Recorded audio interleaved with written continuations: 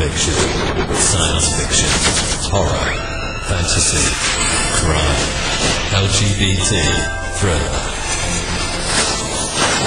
You have now entered the House of Mystery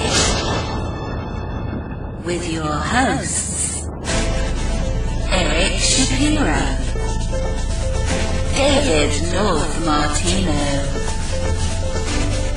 John Copenhaver, and Al Warren. Heard on NCA 106.5 FM Los Angeles, 102.3 FM Riverside, and 105.0 AM Palm Springs. Well, welcome back into the House of Mystery. I'm Al Warren, of course, and Mr. Michael Hawley. It should be Tuesday, but it's not. I know. I screwed it up, Al, so at least it's Wednesday. Wednesday, Hawley, this time. Yeah, Wednesday, Hawley. Well, it's all a blur anyway. This time of year, everything's crazy. You know, I get so caught up. You're working, I'm writing and doing shows, and all of a sudden, and I run into the store the other day, and all of a sudden I see all this Christmas stuff up. It's like, where did that come from? Wasn't it just summer? It was just summer. What's going on? Goes fast, I'll tell you. It does. It's really kind of strange when you're away from it. It just made me want to stay home. And then, of course, I get some sort of diseased cold from someone, some pushy shopper, See, I told you. That old lady that you were ripping that toy away from, yeah, she had it, I'm telling you. Well, she'll never know. She got pushed down and knocked out. She won't know. I told her my name was Mike Hawley, so. That's okay. That's okay. Yeah. I always part of my your name. Yeah. Part of my image. Yeah, of course. You can wear a suit all you want. It doesn't matter. Well, okay. Let's jump into it today. We've got an interesting author here, one that's writing mystery books. So let's bring him in. His newest book, I guess, is Angel Falling, which comes out here in early December. So it's just about this time of airing. So, Indy Perro, thank you for being here. Yeah, thanks for having me.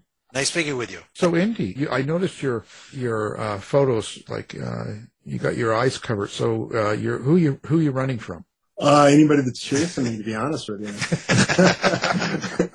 Yeah, I like to keep my private life private and keep my public life public. Well, that's good. Have separate entity. As long as you don't get them mixed up. What gets you? Is it recovering academic? Sorry for your loss. So what brought you into doing novels like this and doing a mystery and thriller and stuff like that? Like, how did you get there? Yeah, well, I always wanted to write fiction. And when I grew up in a Midwestern city, not unlike, and which I used as the basis for Central City, I grew up working class, and I grew up in a background that in a part of the city that had a pretty high crime rate, and was able to get some academic opportunities that were unexpected. And it wasn't something that, where I grew up, you didn't necessarily go to college, and that wasn't really a path that people assumed. And when I did and worked my way through college and then had opportunities to go to graduate school, and it seemed, like everything was roses, I brought to that world certain expectations, certain things that I thought working with ideas was going to be. And I just didn't have any experience with adults that worked in that world. And so it led me to a certain degree of disillusionment. I have a lot of friends who are academics or who are former academics or who, dabbled in graduate school or whatever. And I don't think that my experience is that uncommon.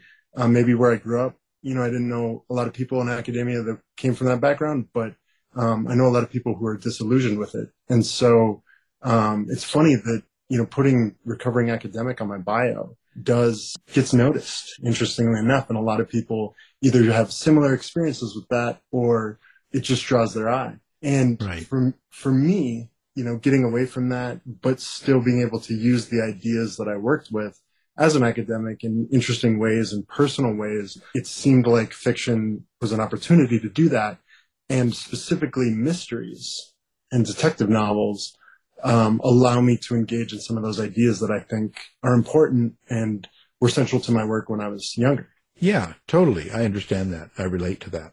And mystery and this whole area is sort of, it ties in really good with academia, actually. It's just the whole concept of it, and the grittiness of your characters are very relatable to academia. I mean, a few people calling me on that one, but that's okay. So now you mentioned Central City. So in a way, Central City is kind of the basis of where this is all going on, your story. And that is kind of taken from your own city that you grew up with, in a way. It's meant to be like the archetypal American city. You know, if you go into rural areas of the U.S., you know, people will have ideas about the city that they see on the news, and they think about crime and like urban crime and ghettos and things like that. You go to a city and you meet the people there, and they'll have different perceptions on what that means for them and how that fits into their imagination and their worldview. And with, you know, as you kind of mentioned, the idea of mysteries, you can pose a question through the construction of the mystery, of the crime at the center of the novel, and then tease that out, right? To find the implications that it has for the characters, implications that it has for the victims, for the people related to the victims, and for the killer or the criminal. And the ability to do that in a setting that that television projects in a certain way, or a handful of different ways that we see in film and cinema, in certain ways, to be able to play that out and to do it in a way that's personal to me, right? Like the city and urban environment, the smells, the way that a sidewalk looks, the way that like streets and alleyways look, and how they feel when you're driving through them, and how you can shift, you know, from one block to the next. You might be in a completely different environment. And the ability to kind of build that out and relate it to the narrative arc. That's what fascinates me about that setting. Right. So in a way, you have to write your city as a character. Yeah. And it does have its own character arc. So one of the projects I'm currently working on, hopefully to bring to fruition next year, is the origin story of Central City. Like going back into the early 19th century and building out that story of the native population that lived there, you know, the European settlers that are arriving, and how those cultures clash. And in Angel Falling, which, you know, as you mentioned, is coming out here early December, that's tied into that origin story. So it's meant to be a contemporary, it actually takes place in 1984, but it's meant to be sort of a recent version of that origin story played out with an 80s sensibility. If that's what you call the 80s. Yeah, so it's like a prequel then? Yeah, it's a prequel to Central City and Journeyman, the two novels that are that both have Kane Culpa and Vincent Bayonne, my two protagonists. Angel Falling is Vincent Bayonne's first murder mystery when he was originally a narcotics detective, and switches over to homicide. And this is his first homicide story. So he's adjusting to his background in narcotics and his disillusionment with being unable to build cases that were solid enough to make a difference. And he's looking for a way to make a difference, in the city, in his own life. In that way, by paralleling the origin story of Central City, he's also engaging in whether or not the city can redeem itself, right? Whether the city can find redemption through the scars that occurred in its moment of birth. So a lot of this, the emotional tie to this is sort of related to your own life in a sense, like you talked about the disillusionment and stuff of your detective, almost toward, it kind of correlates with you and yourself and academia in a sense. I'm right on that, right? Absolutely. And it's, as it's hard not to bring yourself into your work, and at least I have a tendency to use it as a way to get over certain things and to realize what it really means to me, Right. Well, that's therapy for you. And at the same time, it makes the character real. It makes what happens real because it's coming from real emotion from the writer. Yeah, absolutely. And it's interesting because with Kane Culpa, who I actually share more background with, he is in certain ways like my id playing out, right? He's a version of myself that is maybe a little bit in the moments when he doesn't when feeling does him no good, he does not feel, right? I can't claim that for myself, certainly, but, and all my work is about compassion, right? It's about, the greediness that you mentioned earlier, to me, is a part of reality, and we have to, in order to find paths to compassion, we have to embed that compassion in that reality as we understand it.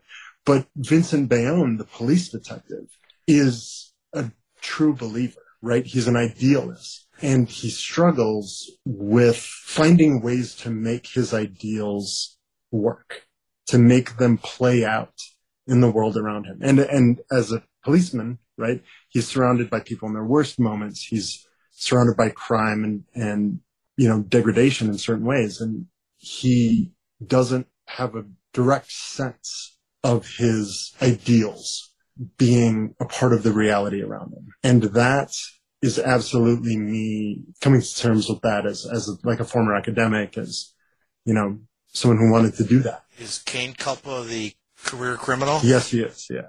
Oh, is that your other side of you? Yeah. And yeah, that's definitely made it for sure. Yeah. And I mean, it was, growing up where I grew up, like, it's just hard not to get into trouble, and I was in and out of trouble until I was 21. Ah, okay. Right. Yeah. Part of the life. So your characters then, your main characters, what is your relationship with your characters? How do you work with them or see them, or how does it work for you to write about them in a book? I mean, like I said, Kane is definitely my id, and there are ways in which I can play out a level of coldness, a level of validation in him as a character, while at the same time because he's honestly a decent person as far as I'm concerned. Readers might think differently. I consider him a decent person, and I'm trying to bring that decency and compassion out of him and put him in positions where it's constantly being tested. For Vincent Bayonne, I would argue that he's weak. His inability to confront what reality actually is, and the fact that it's not the way that he wants it to be, is, I think, in interesting ways, a form of weakness. But I don't know, isn't that a form of weakness that we all share, right? Like, isn't that the psychical shadow? And yeah, and playing that out and letting him confront those things and then struggle in the ways that he needs to struggle because he's an alcoholic. I think there's a certain catharsis to that as well. Research. How much research are you doing to fill in the times? I mean, some of it, of course, you were alive, but then you're talking about going back a long time. Are you spending a lot of time working on research and that? Not only that, being detectives, and you're talking about narcotics to crime and all this stuff like this. How do you get into that? Yeah, I love this question. Whenever an interviewer asks me this question, I absolutely love it. And I feel like I never answer it the way that I want. So I'll give it my best here, because I do a lot of research, and there are certain expectations that a reader that I bring when I read, police procedurals and mysteries and crime fiction. And there are expectations we have about the verisimilitude, right? And I think that, you have to do the research to get that right, to make it real. At the same time, it's not my project to show my readers and my audience what it means to be a policeman, right? My project is to tease out the philosophical ideas at the heart of the crime, and to show that psychologically, to show that through narrative. And so there are ways that I'll twist things to my own purposes, hopefully without betraying trust, because I know how important that is. And I experienced that again as a reader. In terms of the time period, there is, like dealing with the 80s, there's a certain vibe that I want to create, right? There's a certain tone that I want to create. And Central City takes place in 92, Journeyman takes place in 93. And in those early 90s, there's a different tone that I'm trying to create than from the 80s. And so there's research that I have to do in terms of, automobiles and ways of bridging, like in 84, I'm bridging the 70s into the 80s, right? In the early 90s, I'm bridging the late 80s to that early 90s period. and everything is like a little bit behind our expectations, right? And memory can be a funny thing because, some of this I did live through it, as you mentioned, but I can't rely on that, right? I have to, the tonality, the vibe, the way that I'm trying to carry out the development of the city and the way that it feels is more important to me than creating markers that are necessarily going to be emblematic of the 80s. But it's not a VH1 behind the scenes like 80s episode, right? It's more of a music video from that time period in certain ways. Well, it's interesting when you started, like you've got these main characters running through all of these books here that you've got. So did you come up with the concept, the idea, the story first, and then put the characters in, or did you have these two characters and maybe some more already created in your mind, and you wanted to put them through this? So the concept of the city came first, and the way that I wanted to create and develop that setting and that tonality. And then from that, I had ideas that I wanted to plug in and play out of that. And the idea of having the two characters on either side of the law, that grew out of the question of, how am I going to bring this together? How am I going to pose these questions and make it into an interesting narrative, right? And what does it mean for a narrative? And then at that point, right, once you have those characters and you have a rough baseline for a story, then any sense of the ideas gets tossed out the window and you're looking at the narrative arc, right? And how you construct that and you have the crime, right, at the center of it. And it was the crime and figuring out the crime and working backwards through that brought the story together, right? That brought the characters to life. So in a way, it's almost like sci-fi world building. You're creating a world, putting people into it, and then situation. But the situation is more about a meaning. There's like a subtext. There's some sort of, you're trying to, like you were talking about philosophy. So there's kind of an idea that you're writing as a crime and how it's reacted to within the city. Am I right in that? You're exactly right. Yeah. And it's a little bit like a water balloon, where as you fill it up and you fill it up, if you're putting too much pressure in one area or another, it gets distorted. But if you get it balanced, then you can see the entirety of it, right? I don't know if that's a great metaphor or not, but that's what came to mind. Well, that's interesting. It's just, how far do you want to go with this? And like, where do you see this whole journey going?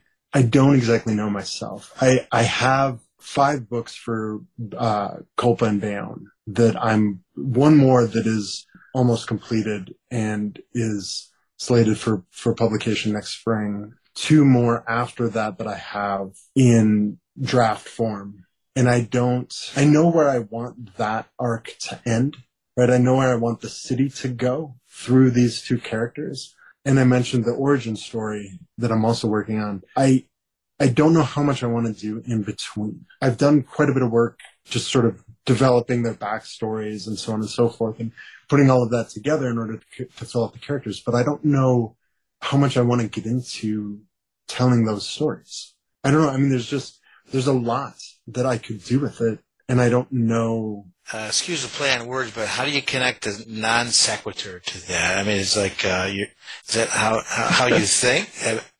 Yeah, I mean, that's funny. So yeah, my my nonfiction on indypro.com, on my personal website, my author website, is just a place for me to put out, essays on things that have sparked my imagination, art, concerts, music, books that I'm reading, things that are inspiring me, and so forth. And it's just a way for me to explore some of those ideas that are influencing my work. And then my newsletter is Perro's Prism. And so those essays, on the website are called, speaking of non sequiturs, my newsletter is called Perro's Prism, and it's where I take one theme, develop that theme in like a really short handful paragraph essay, and then tie that through both my fiction and my nonfiction. Yeah, the idea there is that these are the ideas that drive my work, right? These are the philosophical ideas or the concepts that are motivating me and pushing me in one direction or another. And it to me, and at least in my mind, it all links back. It's all like a web, like Indra's net, where when you put pressure one place, it wobbles. So, in the underlying philosophy, you were discussing this continental philosophy. Yeah, kind of your French and German philosophy, which was I studied. That's what I studied in graduate school. And the difference, between that and like Anglo-American analytic philosophy is a bit of a sense of direct engagement, at least in my way of thinking, where as opposed to coming up with answers, and in today's, like in the publishing world today, there's all the stuff about ChatGPT and artificial intelligence and so forth. And algorithms are so influential, but the idea there is that they're providing you with the answer, right? They're bringing everything to a single point of connection and funneling everything, right? Whereas, and to my way of thinking, continental philosophy is one great way of responding to that because it demands that you see everything as being relative, right? So it expands the way that there isn't necessarily a right answer.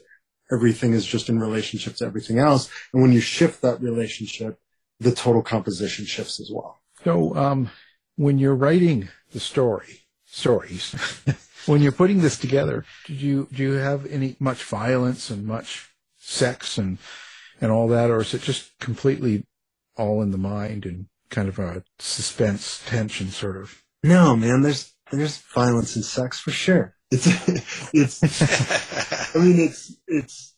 described as gritty and I think that that's accurate. I don't fetishize violence in my books or in my mind. So it doesn't play out in that way, right? It doesn't play out in the sense that I don't put readers in a situation where they have to sit with that violence and the emotions that brings up. The violence is consequential, but it's all over. It's all over. And it's drugs too, and it's all the good stuff, man. All the good stuff is in there. Right. But you're conscious of how you're writing it. Like, you're not just throwing it out there. You just kind of, you put it's there for a reason. Yeah, and hopefully everything in all of my books is there for a reason. When you're writing the dialogue, how do you do that? Like dialogue between your characters and stuff. Do you act it out in your head? Do you hear it? Do you hear your characters actually as they go through the dialogue?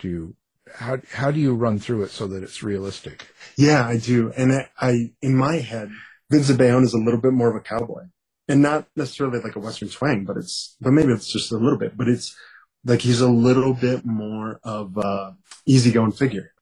Whereas there's like a stoicism to Cain. And yeah, I hear it in my head.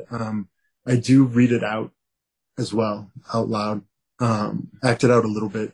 You dress up like the characters and I don't, well, not as far as I'm going to admit on the radio. Well, that's okay. You dress up like them. You act like them. You go out there and do you use like real character, like people that you really know as the basis of some of your characters? Sometimes, yeah. Everything gets changed and has to conform to the narrative and has to conform to what the story demands and what's going on there. So nothing is ever that close to reality, but I definitely have used, things that happened to me or that I did or that was, a story that happened to friends of mine or something like that, but jazzed it up, right? But made it fit the situation, right? But I think that there's a way of making things have a level of unexpected truth to them, right? Not just so that they feel true, but there's a way of finding that nugget in reality it's the thing that fits that you didn't expect, that you would never see on TV, right? It's like like if you get on the bus, right? People are way uglier than they are on primetime television, right? I know. I keep getting so disappointed. I know. I go to the grocery store and they don't look like they do on TV. How come everyone's so happy? Right. Exactly. And their lives are so less dramatic. But bringing that nugget of reality to it, I think is something that you can really only do by connecting it to that experience. Well, we want some names and that phone numbers, of people that you've used, and then we can get them on the line now, and then you can have a big argument. So that's good radio, right? That's good. No, but I mean, is there someone like, because I've had writers tell me that, and, you know, not only real big writers and also real first-time writers, and they have the same thing. They go out to the grocery store, someone cuts them off in line, or they say something rude, and they've taken that character, the concept of that person, or that's been rude to them, made them into a character and had them killed off or in some bad situation and stuff. Do you ever draw from that experience? No. Oh, too bad. I'm sorry. There's nothing better than finding that terrible person that does awful things, and they end up in the basement with a rat eating them or something. I don't know. Just throwing it out there. Andy, you can tell Al works on, writes about serial killers a lot. So. Yeah, exactly. Yeah. Yeah. Well, it's nice to see something. It makes you feel good, but in a sense, see, because like I love the gritty noir because it's realistic. You know, the people are who they are. There's some good people. Sometimes they don't always do good things, or they do things that they have to at a time, and it's not always right. You know, there's all that. This reality. That's all great. But do you ever have any resolve in your story throughout it? Is there any sort of happy endings besides at the massage parlor? I mean, is there some sort of a... No, do you know what I'm saying? Is there anything that does turn out good? Because... I don't know that not in the way that you're, not in that sort of... There's resolution, right? But it never comes, and I have no intention of ever bringing it to a point where everything is happy. I just don't see the world that way. And that, to link these two questions together, if I may, this is why I never have rats eating the face of the person who cut me off in line, because of the same reason that I'm never going to bring a level of resolution that is a happy ending where the world has been righted, where the world has been placed back on a solid footing, because I just don't see the world in that way. I agree with that in the sense, because I also, I don't see that the world ever has been that way. Yeah. Like, because there's so much, where people, you see, I'm working on a stuff from the 60s right now. So all I do right now is my TV, I'm watching What's My Line from 1960. Everything is 1960. So that's the only way I can really get into why people are acting, reacting, say things, do things, how they behave, and what they believe is going on at the time. That's the only way I can get myself into that place where it's realistic. But I think that even then they said things are not like that. They were complaining about the rock music and stuff and Elvis, and there was things to them. They thought the world was going to hell, and so to speak. I think it's always been that way. I think there's always all of this stuff that we have to deal with. It's not pretty. We make it that way, but it isn't really pretty. And I don't think it's changed. I think maybe the people have changed, like the names, but it's still the same problem. We read our expectations for the future back onto our past. And it's like this weird form of sanitization, right? Like if you think about Led Zeppelin's Stairway to Heaven, right?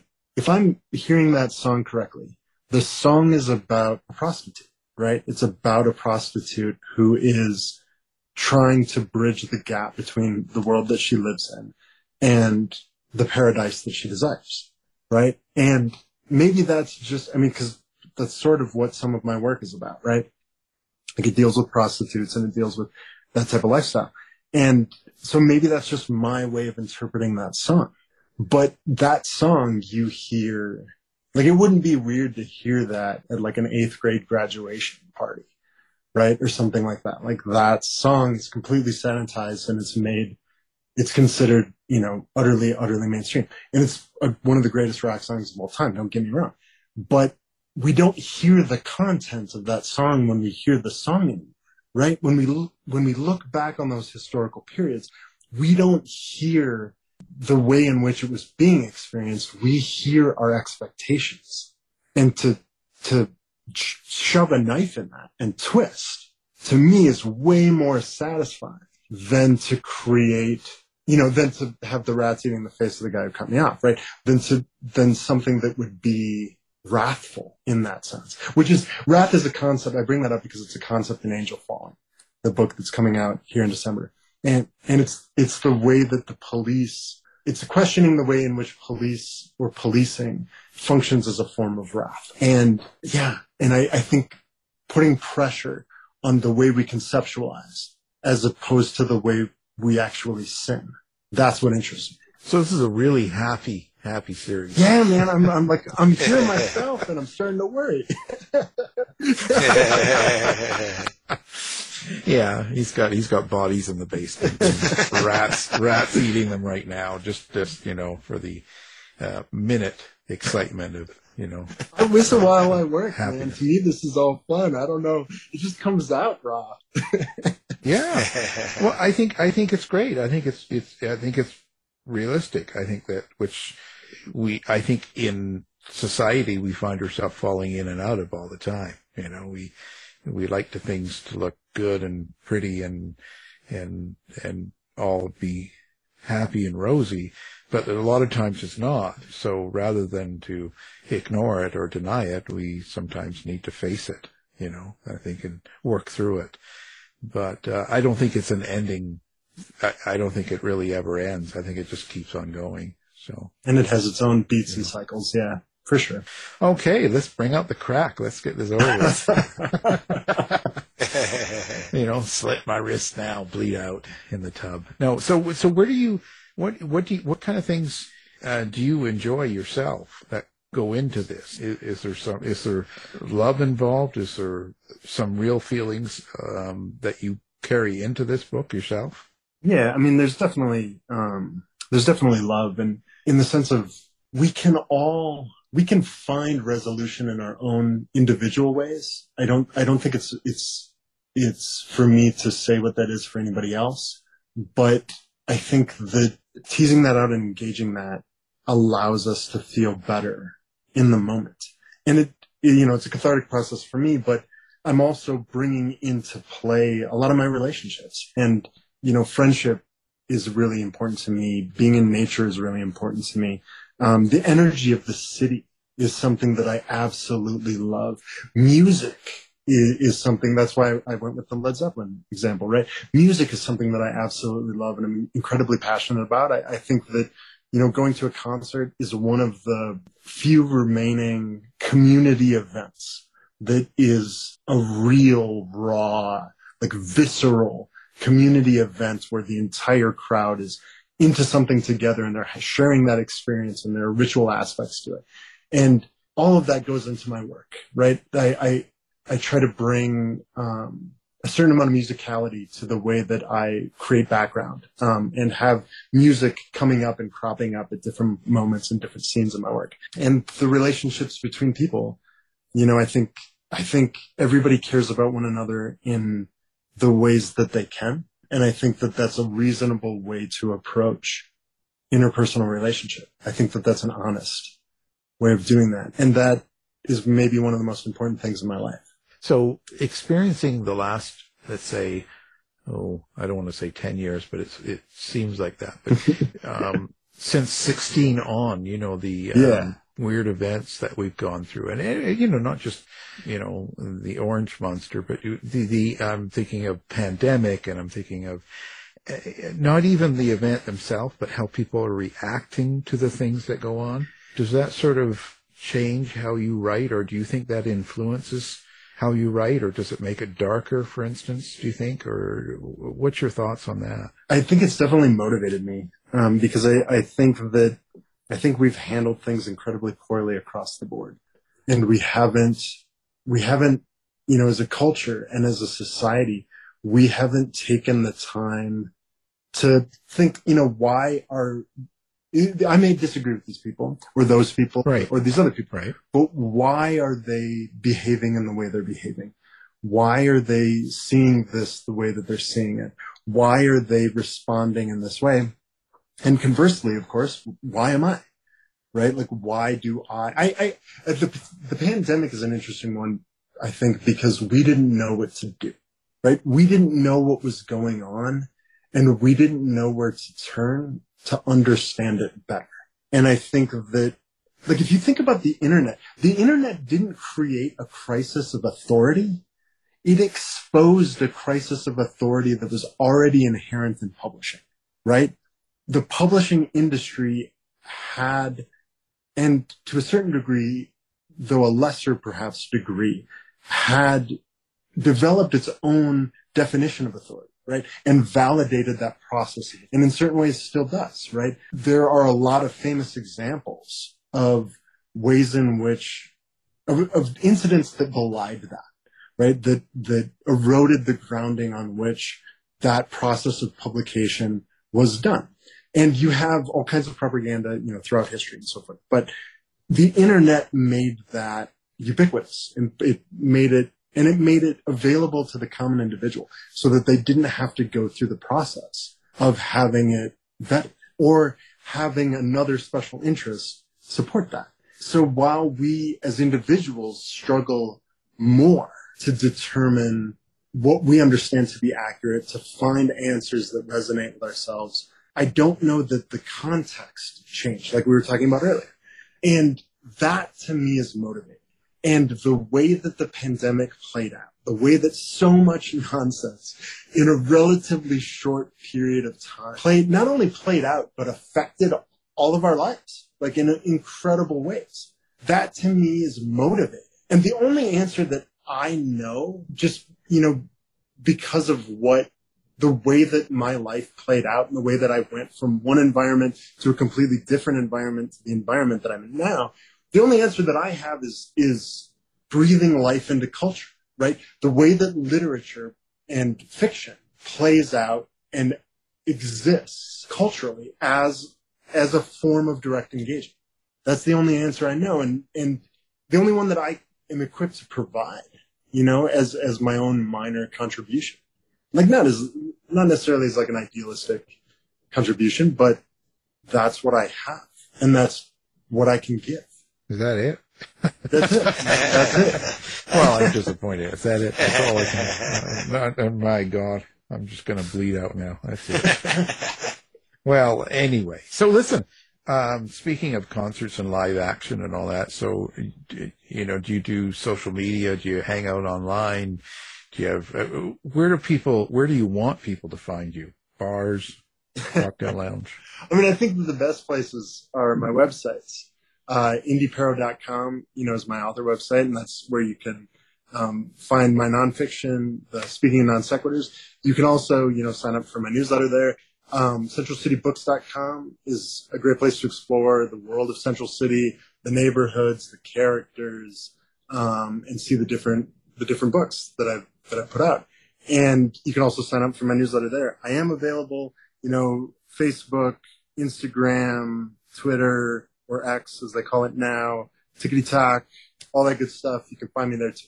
Oh, you're on TikTok. Are you on there, putting on a show? No, it's like book trailers and like graphic design type stuff, but that's interesting. Oh, it's great. The internet has some good stuff too. Well, okay. So your books, some of them are out now, and you've got Angel Falling coming out early December. Our guest, Indy Perro. Thank you for being here. Yeah, thanks guys. Thank you so much. Thank you.